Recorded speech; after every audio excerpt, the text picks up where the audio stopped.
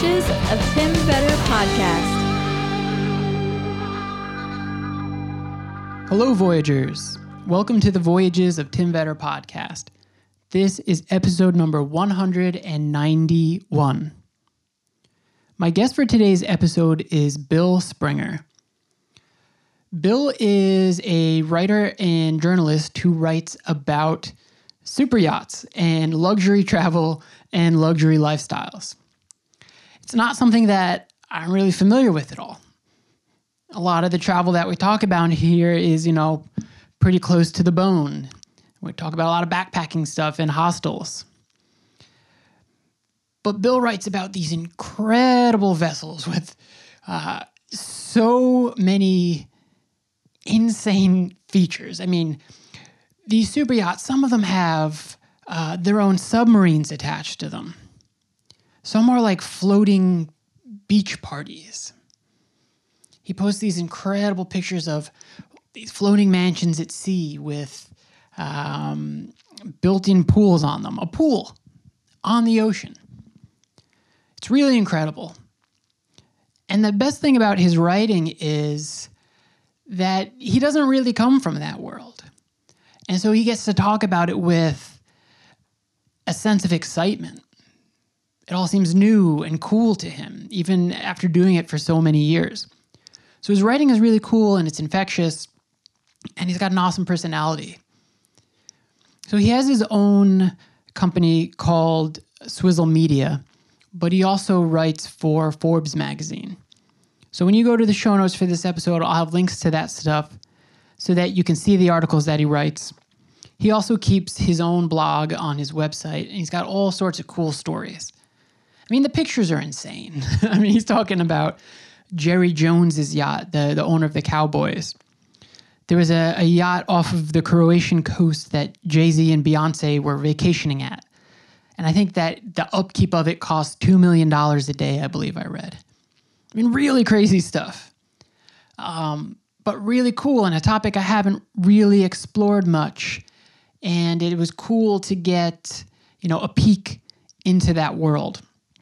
And we do talk a little bit about how if this all sounds cool and exciting to you, how maybe there is an entryway for you as an explorer and a worker and a traveler. Really awesome stuff.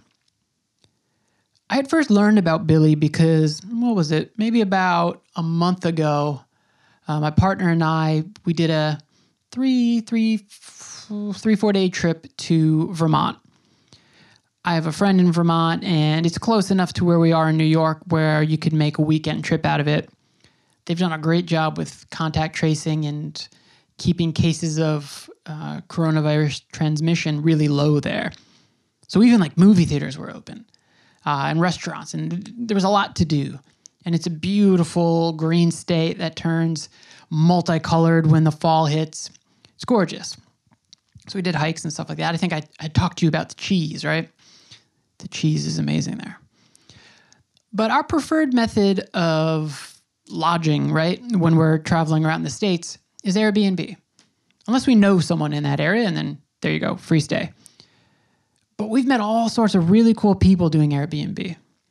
I don't know if I've ever talked about this, but when we were in San Francisco, we had stayed with the mother of the gentleman who founded the couch surfing website.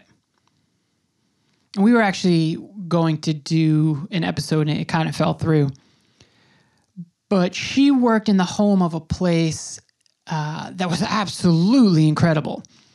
And the guy, I believe, that she worked for worked in tech. When I was in LA once, I stayed at a place where the guy writes speeches for politicians. Airbnb is great. You get to stay at really cool places and meet really cool people. And so we stayed at a farm for a night, and then we stayed at Bill's mother's house.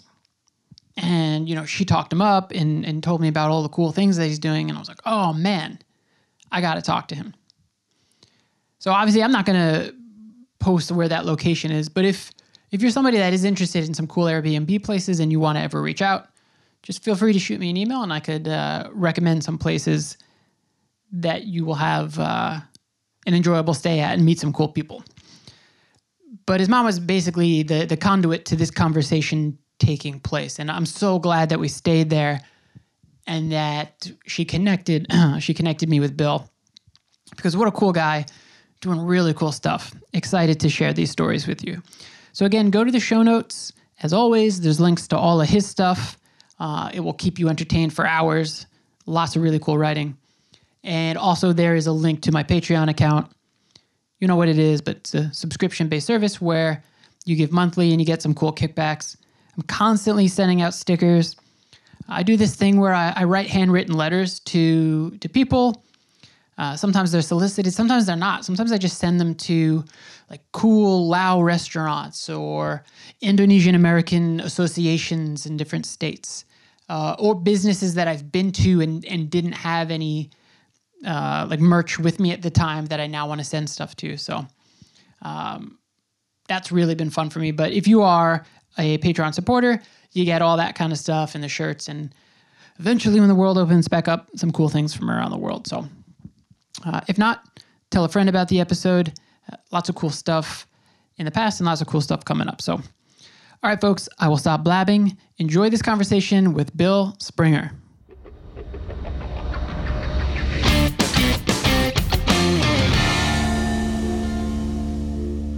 Are you in the States right now?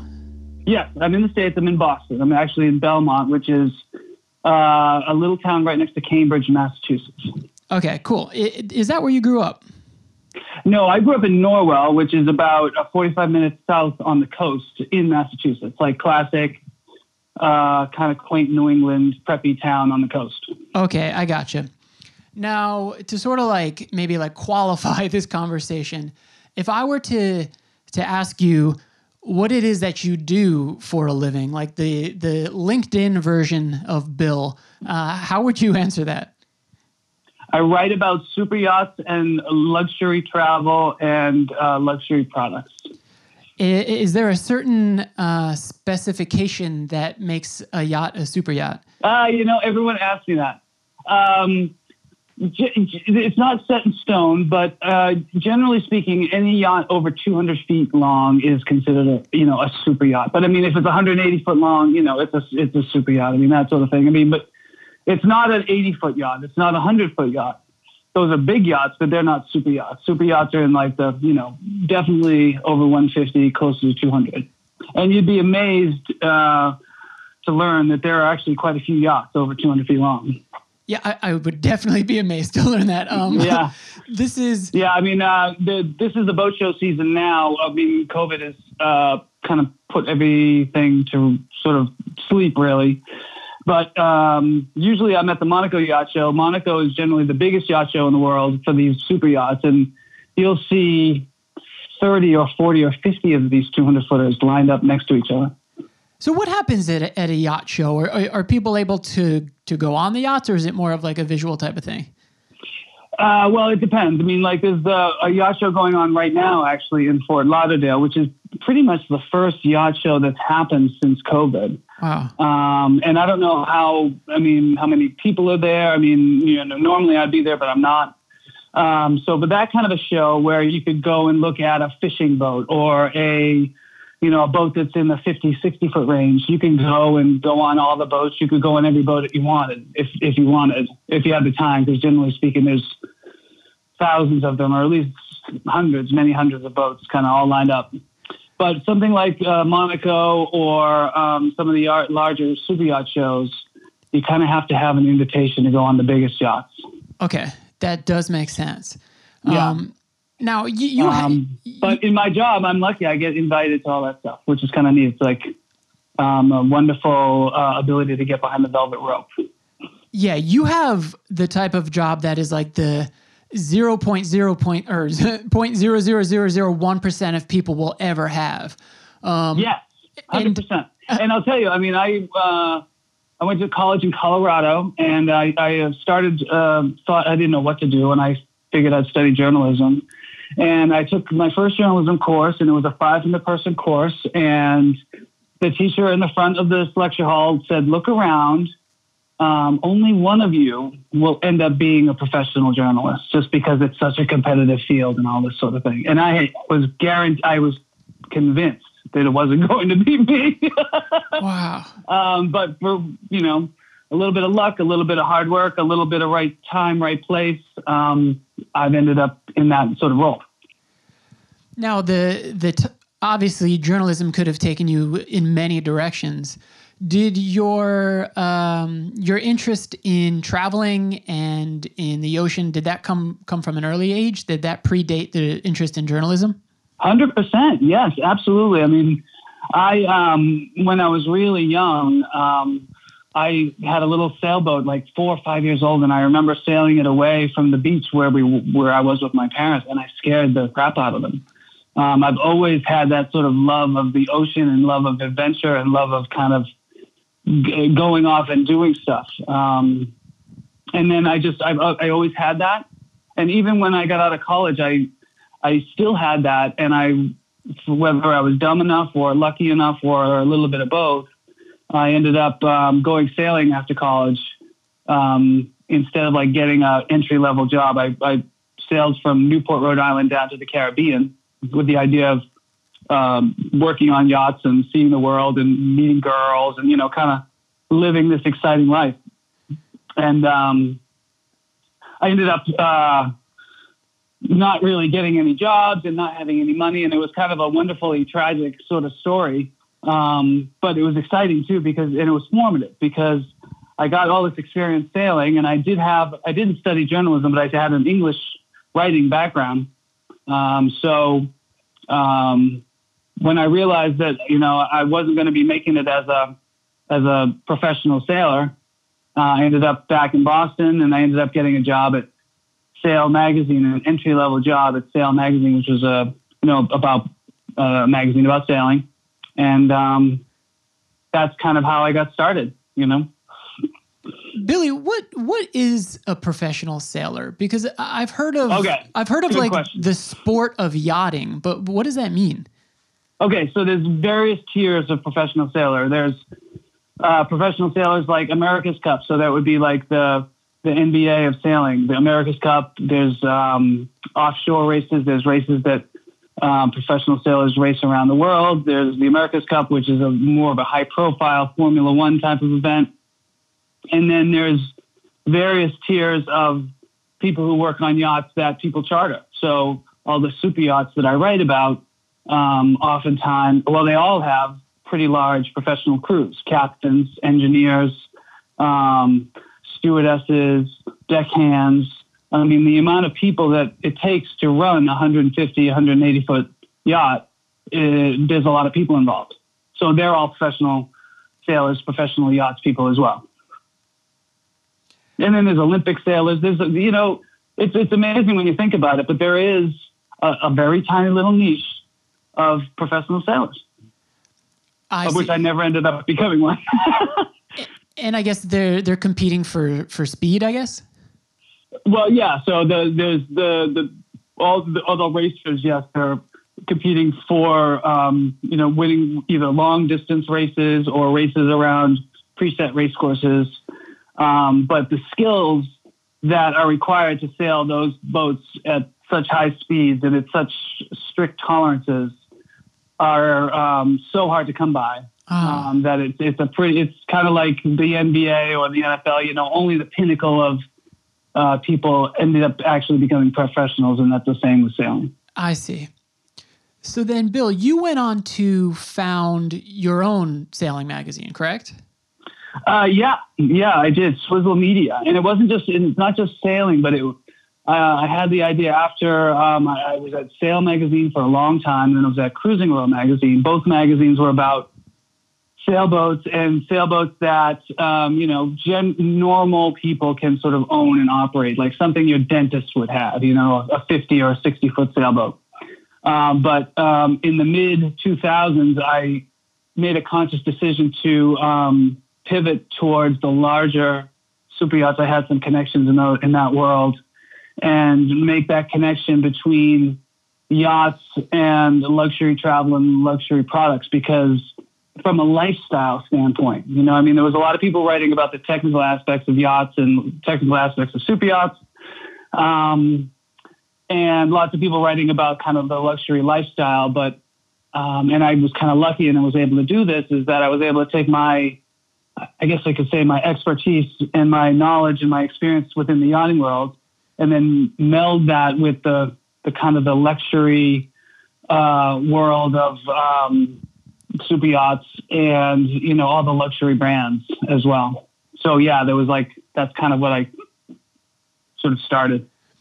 So if somebody wanted, you know, access to this type of travel, I mean, obviously it's a very small group of people who can afford a super yacht, right? And the upkeep of that, you were talking about all of like the deckhands and everybody that goes into keeping everything. Yeah, these yachts cost millions of dollars, even just when they're parked at the dock. Wow. Okay. So let's say, you know, a lot of people who listen are backpackers and things like that. Yes. If somebody wanted access to that world, maybe like the place to start is to do something like be a deckhand? Totally. Yeah. I mean, 100%. I mean, some of the most interesting people I know are in the yachting industry. And you really don't need to be a boating expert or, you know, particularly salty to get involved. The thing that I've found from the people that have been most successful in getting involved with the yachting world, first of all, it's an amazing lifestyle because all of, you know, let's say you want to get involved with the yachting, you can either do, you know, if you have some engine, you know, mechanical aptitude, you can get involved because these boats always need people that can fix stuff. And there's so many different things that need to be worked on, whether it's jet skis or outboards or you name it, there's always going to be something to fix on a yacht. So if you have any mechanical aptitude, yachting can be a pretty neat career path, you know, particularly if you have like an adventurous spirit. Same with becoming a deckhand, you know, if you want to kind of learn the ropes on how to operate the boats and, you know, eventually work your way up, starting as the deckhand where you're basically driving the tender or, you know, frankly, like just doing a lot of polishing the boat because all these yachts are, you know, these pieces, works of art, and they take a lot of maintenance just to sort of polish them every day. So that sort of thing, but it's a great way to get started. Generally speaking, the pay is pretty decent and the fringe benefits are pretty cool in that you're traveling around the world. But, you know, there is some cons to that too, in that you're living in pretty close quarters within the crew quarters. And when you're on the yacht, you're on 24/7. You know, the hours can be long and you know, it takes a unique person to thrive in that environment. But it's cool if you're into adventure and seeing new places and open to new experiences and meeting people from all over the world. For sure, yeah. Do you ever meet yacht owners who live entirely on their boat? Not really. Okay. I mean, they're so rich, they have like so many different places to live. You know what I mean? They're on the yacht, then they're in New York, then they're in, you know, an island somewhere in the French Polynesia. Wow. Rarely do they just live on the yacht and nothing else. But honestly, I mean, my interaction as a journalist is much more with the people who build the yachts and service the yachts and, you know, kind of sell and market the yachts more than the owners. The owners at that level, they're pretty private, as I would be too. You know what I mean? There have been people that you kind of like the notoriety and let me interview them and write stories about them in Forbes and other places. But there's a lot of yacht owners that don't even want their yacht to be shown to the public ever, which is, you know, kind of cool too. Yeah. So like, what is, when you're writing about a yacht, what is the lens that you're looking at it through? Is it, because I've seen on your blog, like there are yachts that have built-in pools in them and jacuzzis and like, right. they look like mansions. Like, are you looking for new technological innovations and, you know, like year by year, the new things that get added to new yachts? Like what specifically are you looking for? So this sounds cheesy, but I just want to share the love. Like, I feel so grateful and so in awe and in being able to do what I do and see the things that I see and have the experiences that I'm able to have on these yachts and on private planes and all these things. And I just want to share how cool it is with people that may be in their cubes or maybe wherever, to sort of show them like, hey, check this out. Not like, hey, check me out, or even, hey, check out this rich guy that can afford it. But it's more like, hey, check this out. And I'll tell you, some of the really wealthy people that I've met and that I've spent time with, they're actually really cool people who want to do exactly that. They want to sort of, hey, look at all of this amazing opportunity we have to see the world, participate and see, parts of nature that are truly spectacular, form relationships with people, try to help local communities and things like that. But yeah, I'm not really looking at a technical aspects of the yacht so much as opposed to like, whoa, this has a submarine on it, or this has a really crazy beach club or something like that. But it's more in, gee whiz, isn't this amazing kind of lens. Okay. That's really cool. It's fun. It's totally fun. Like, I mean, I don't need to be an expert. Yeah. You know what I mean? But, I've just realized, or I've learned over the years that, people want to know what it's like on the inside of a 450-foot yacht, I mean, I want to know what's on the inside of a 450-foot yacht, and being able to do that in a way that shows what the owner and the builders are sort of comfortable with me showing, but at the same time gives people who obviously can't afford to ever own or even step on foot something like that, they can actually see what it's like and, kind of wonder what it would be like if I was there. I love that sort of stuff. Yeah, that's really cool. There's a couple experiences that you've had that I want to ask you about. Can you tell me about the trip to Antarctica? Because that looked incredible. Yes. All right. So the most amazing thing about spending 12 days on a private super yacht in Antarctica is the air. The air is different in Antarctica. It smells different. It tastes different. It's cleaner. And I'm kind of paraphrasing a little bit, but that's the first thing that comes to my mind when you ask me about Antarctica. I mean, yes, there's amazing ice formations. There's amazing wildlife. I was on a private 180-foot long yacht. There was 12 guests and 22 crew because you need a lot of crew down there. It's pretty intense down there because it's not like you can pull into a harbor that has all the facilities and everything. You're really self-sufficient. Yachts need to be really self-sufficient. Anything that's down there needs to be really self-sufficient.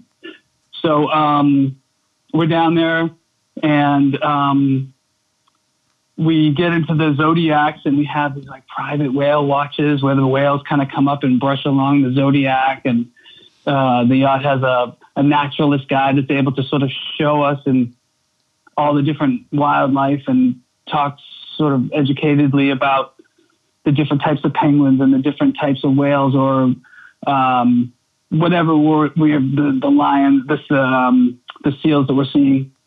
And then there was one day where we were just, it was kind of a peaceful, calm, windless day. And we took the Zodiac very slowly up to the edge of this glacier.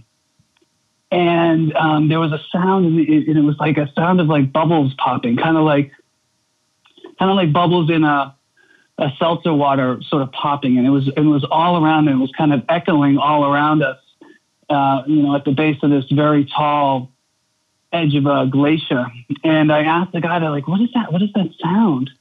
And he told me that that's the sound of the ice melting and the air being released from the ice that's melting. Oh. And that in and of itself is amazing. But then he told me that some of this ice is tens, if not hundreds of thousands of years old. So, this ice is being released into the air that's free pollution, or maybe there's volcanic pollution in it or whatever, but like this kind of vintage air. So And not only that, but just to being in one of the last wild places in the world. And even Antarctica isn't really wild anymore. There was cruise ships down there, and there's who knows what will happen with cruise ships, but they will be there again. That was another thing that I felt I was really grateful to be able to do, was just to sort of see what true wildness really is in the lap of luxury, of course, too. Wow. Do you, when you go to Antarctica, do you leave from Argentina or do you sail?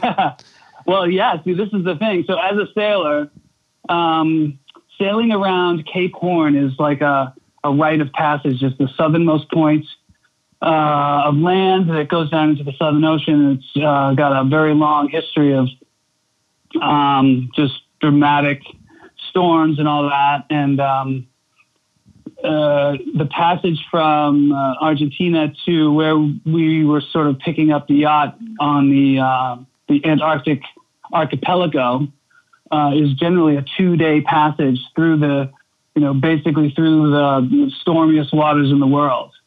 But instead of us doing that passage, we flew from Punta Arenas, which is in Argentina, southern Argentina, right down near Patagonia or Chile. And we landed on this amazing gravel runway on one of the Shetland Islands. I think it was like Prince George Island or something like that. And then, got onto the super yacht there and saved 2 full days of really stormy seas, so we could be, an hour in, took us an hour to get to the really prime cruising areas. So that was another thing that, these luxury trips afford people, is that convenience and time saving. Yeah, and then I've seen a bit of content about scientists and researchers who are on Antarctica and they're eating Campbell's tomato soup. Right. It's got a shelf life of 10 years, but I'm assuming on the yacht right. you're eating differently. Yeah, this is the opposite of that. I mean, for better or for worse. I mean, it's pretty amazing to experience, but it's truly the opposite of that. It's private research. It's private exploration, as opposed to more scientific. When I was a kid, I really loved the original. I guess there's only one. 20,000 Leagues Under the Sea. I used to watch that with my dad, and this reminds me of that.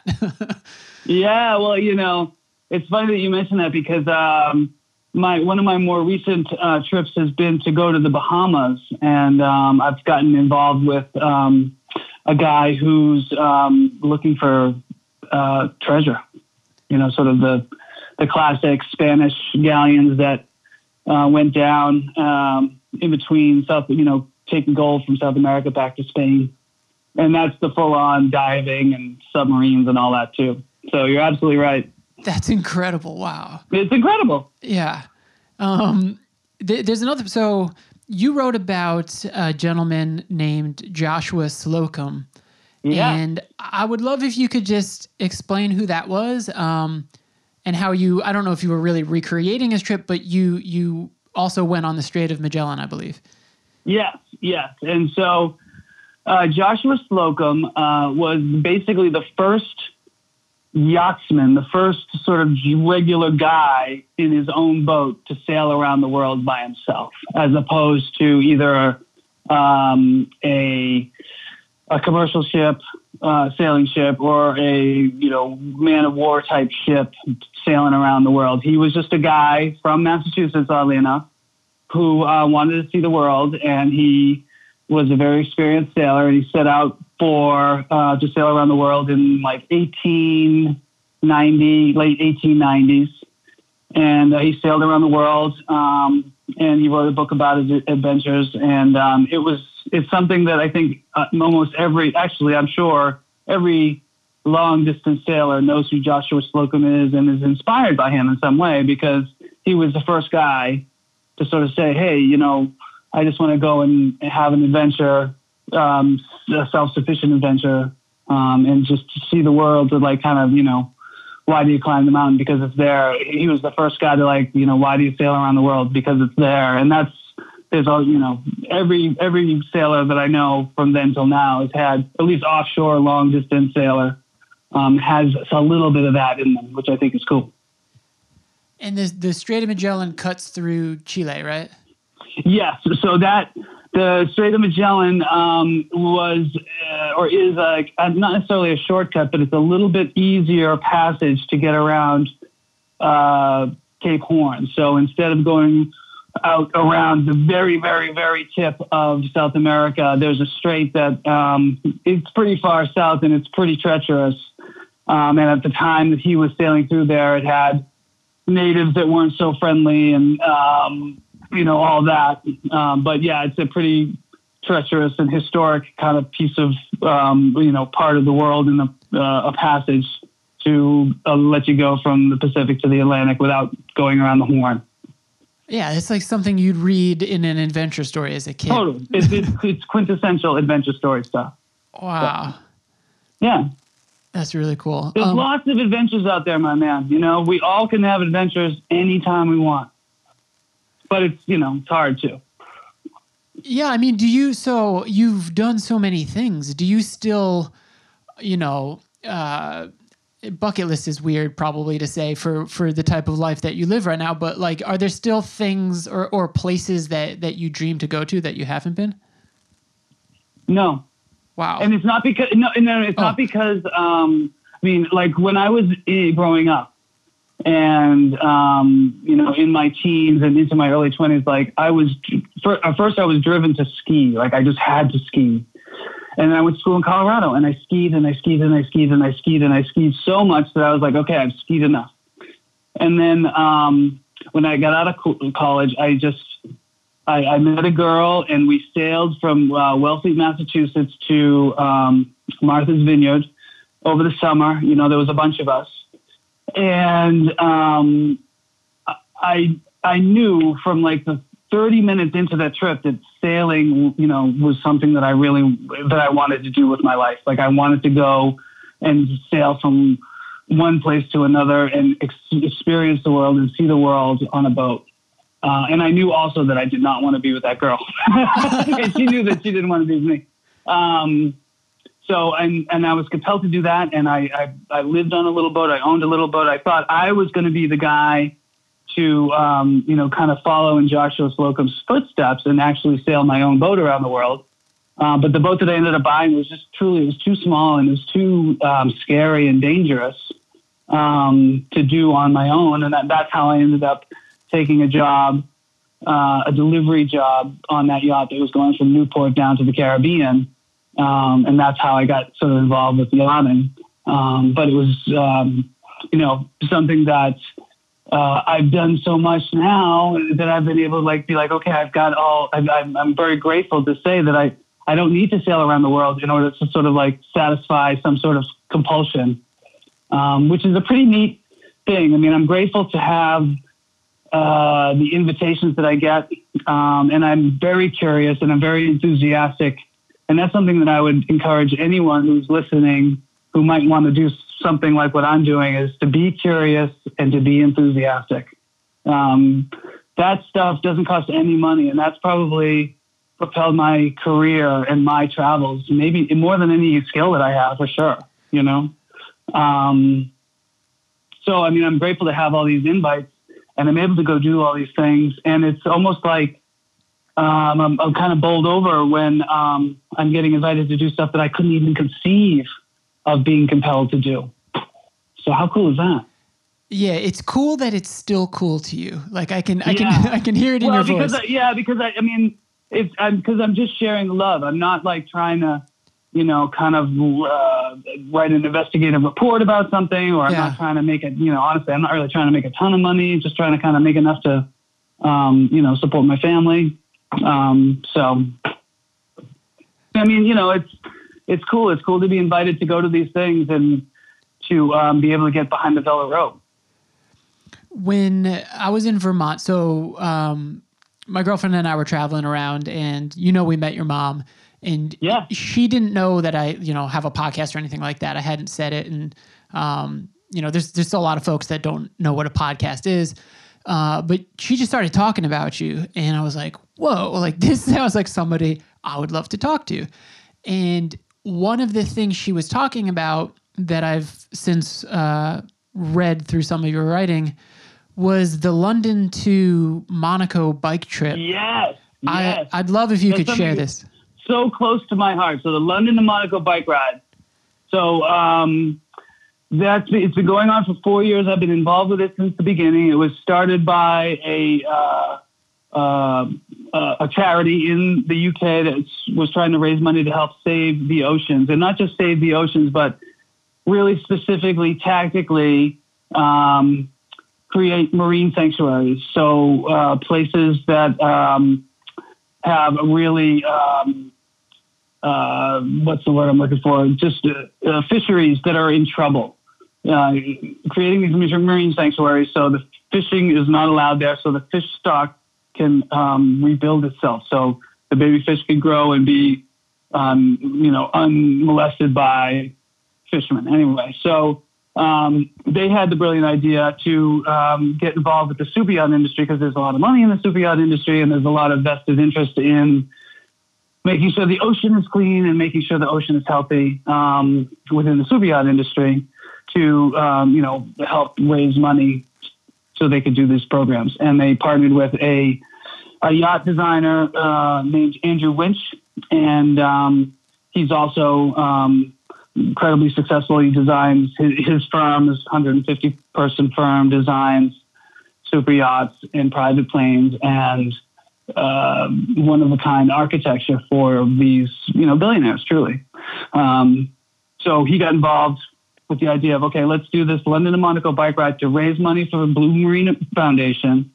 And why London to Monaco? Well, the firm, Andrew Winch's firm, is in London, and then the Monaco Yacht Show, like I spoke about earlier, takes place in September.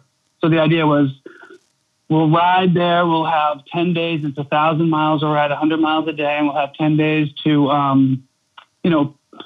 talk about or raise awareness, and just like any charity ride would do, and also kind of bring the super yacht industry together to unify the super yacht industry behind a cause. And I just love it. I mean, I'm a cyclist, and riding through the French countryside and riding for 10 days in a row, and bonding with people from all over the super yacht industry, super yacht manufacturers, super yacht designers, a few owners, and sort of ecologically minded rich people, and for lack of a better word.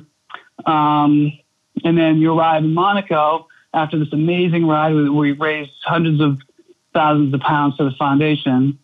And then you're in Monaco, and it's like, out come the blue blazers and the tuxedos and the glamour and the super yachts and the business of the Monaco Yacht Show. So it's something that I've always loved. Unfortunately, it was canceled this year because of COVID. But I mean, we've helped raise over $1 million. The Blue Marine Foundation and the ride has helped raise over £1 million to help save these marine fisheries, and really sort of raise the awareness for all these ecological problems that the world has within the super yacht industry, where there's a lot of money involved. And it's fun. It's just super fun. I would imagine there's a pretty high degree of difficulty doing that. Yeah, well, you'd think so. So yes and no. First of all, it's completely supported. So there's someone takes care of all the hotels. Someone takes care of all the food. There's bike mechanics. There's even a massage people like to do really quick, like 10-minute massages after your 100 miles of riding. And more than anything else is it's only, we do like 25 miles and then we'll stop for coffee. And then 25 miles and stop for lunch. And 25 miles and another coffee, and then 25 miles and you're at the next place. And the beauty of it is that's all you have to do. All you have to do is ride. There's no real, you can't do much work. You can do your cell phone a little bit and you can do social media a little bit, but it's so purifying because and it's really hard. I mean, physically, hard. You're riding up the Alps and you're riding for hours and hours every day, for day after day.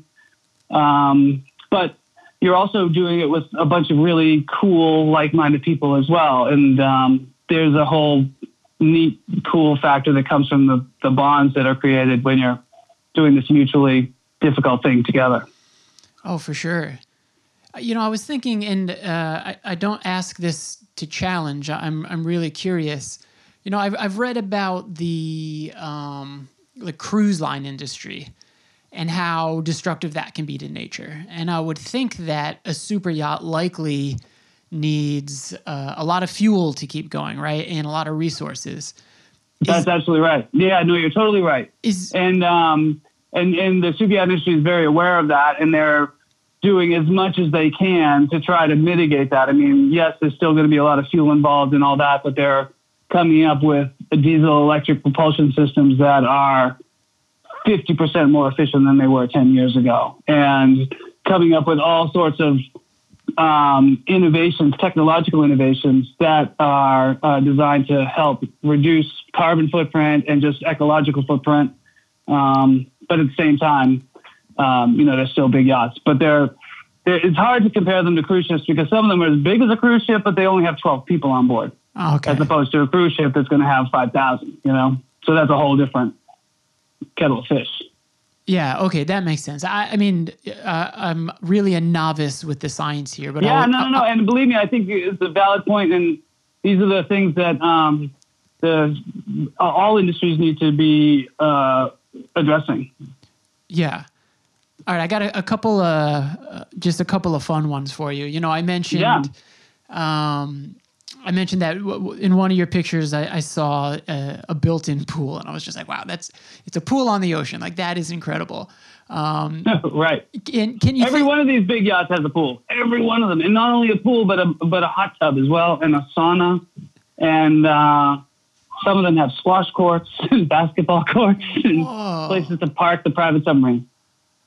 Okay, so I was going to ask, like, what is the craziest thing that you've seen? Like, I don't know if there's helipads and stuff like that. Like, what's the craziest thing that you can think of that you saw on a yacht? Yeah, well,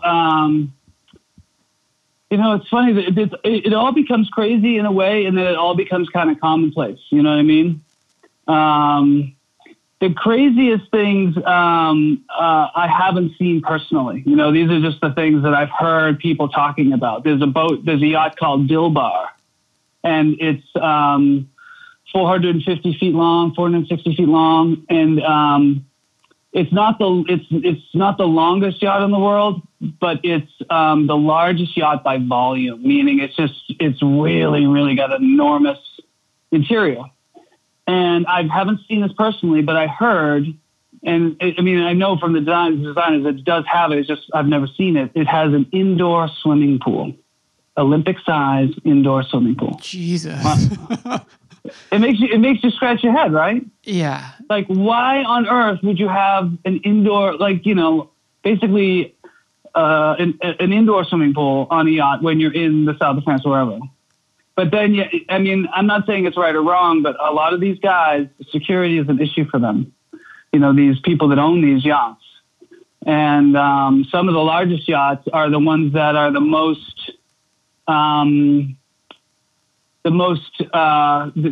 outdoor spaces are the most hidden. I didn't even think of that. Wow. Yeah, the yachts, or the another thing that I think is interesting and something that's happening now and is going to continue in the future is a lot of these super yachts have what are called shadow vessels. So a shadow vessel is, let's say you have a yacht that's 200 feet long and it's gorgeous and it has all this craftsmanship and all that living space. And then instead of dedicating a bunch of the space from that yacht for the submarine and for all of the quote unquote toys, some of these guys, actually a lot of them, they just have a second yacht. It's like 180 feet long. It's basically like a military transport yacht. Very, very sophisticated and very cool looking. But basically it's like a very small scale aircraft carrier that has a very long deck that can carry 2 helicopters and a submarine and you name it, every conceivable boat. And that follows the yacht around. So the main yacht is just all about the living space, and then the the shadow yacht is all about the stuff that goes along with it. Wow, that's incredible. It's absurd to see. Right? Yeah. It boggles the mind. Wow. Are there, I'm not just saying this because you're on here, but I quite like your writing. It's really fun. Like it's the same as how you're talking. There's like an infectiousness to your excitement about this type of stuff. I'm wondering if there are any writers in particular who influenced you or that you try to emulate. That's a good question.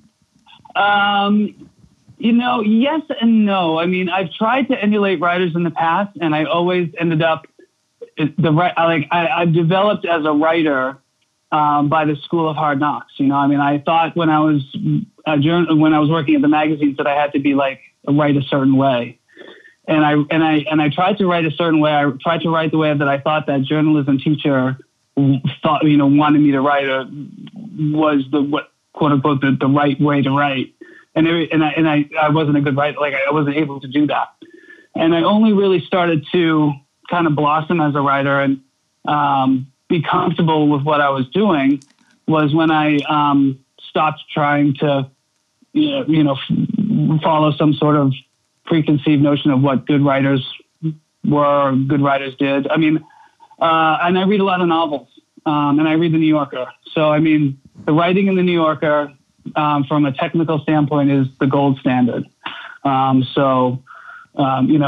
writer in The New Yorker, I mean, I'm always trying to emulate those guys just in being factually correct and being readable and being interesting.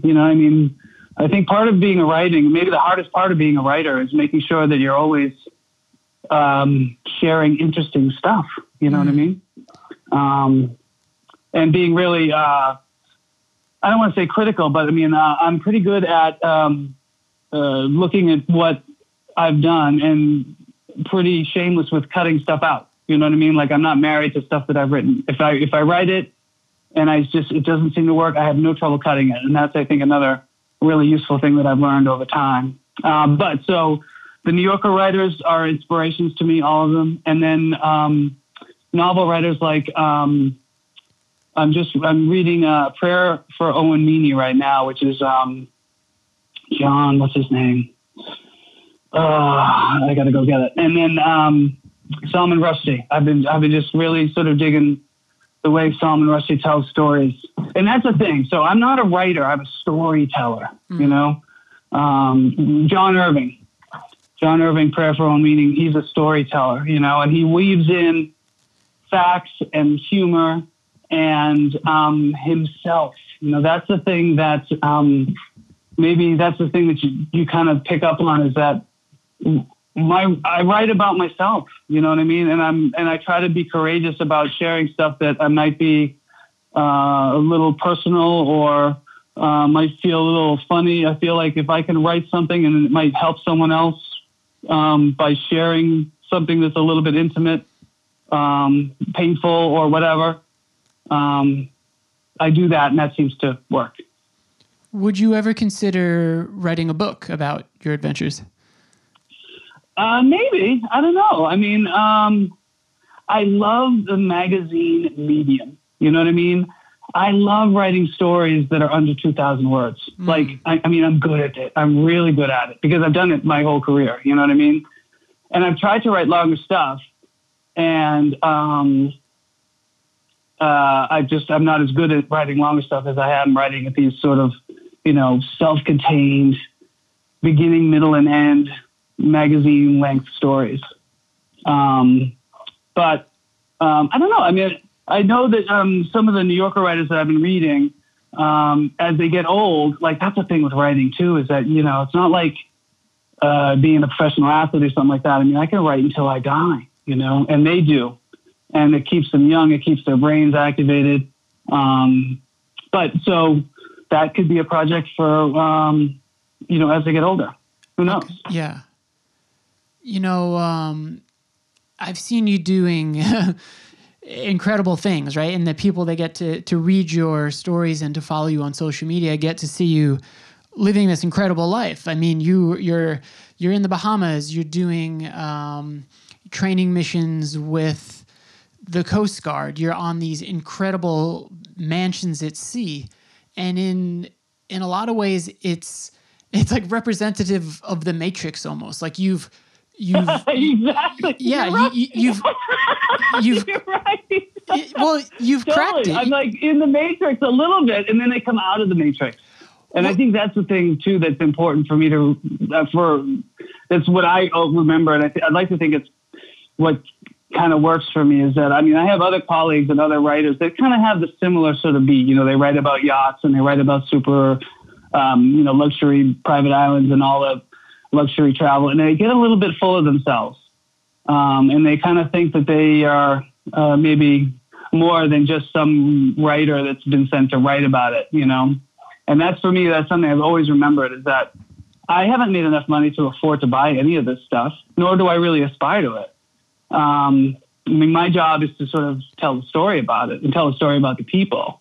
And then to go back to my life, which I just really like. It's not a super yacht life. I have a wonderful house and a wonderful family and, all that stuff.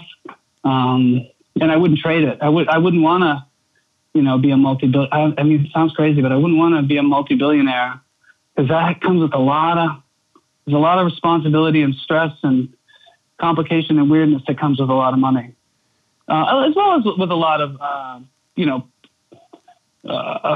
ease and the ability to do some pretty cool stuff too. Yeah. Okay. So, I mean, you answered it for me. I was thinking like, how you stay grounded, because you need to move between that world and the regular world right now, which is incredibly chaotic. Right. But I have seen you write about family, and I really appreciate that stuff, because you do bring it back to like, well, here's what's really important in my life. So I think that's really cool.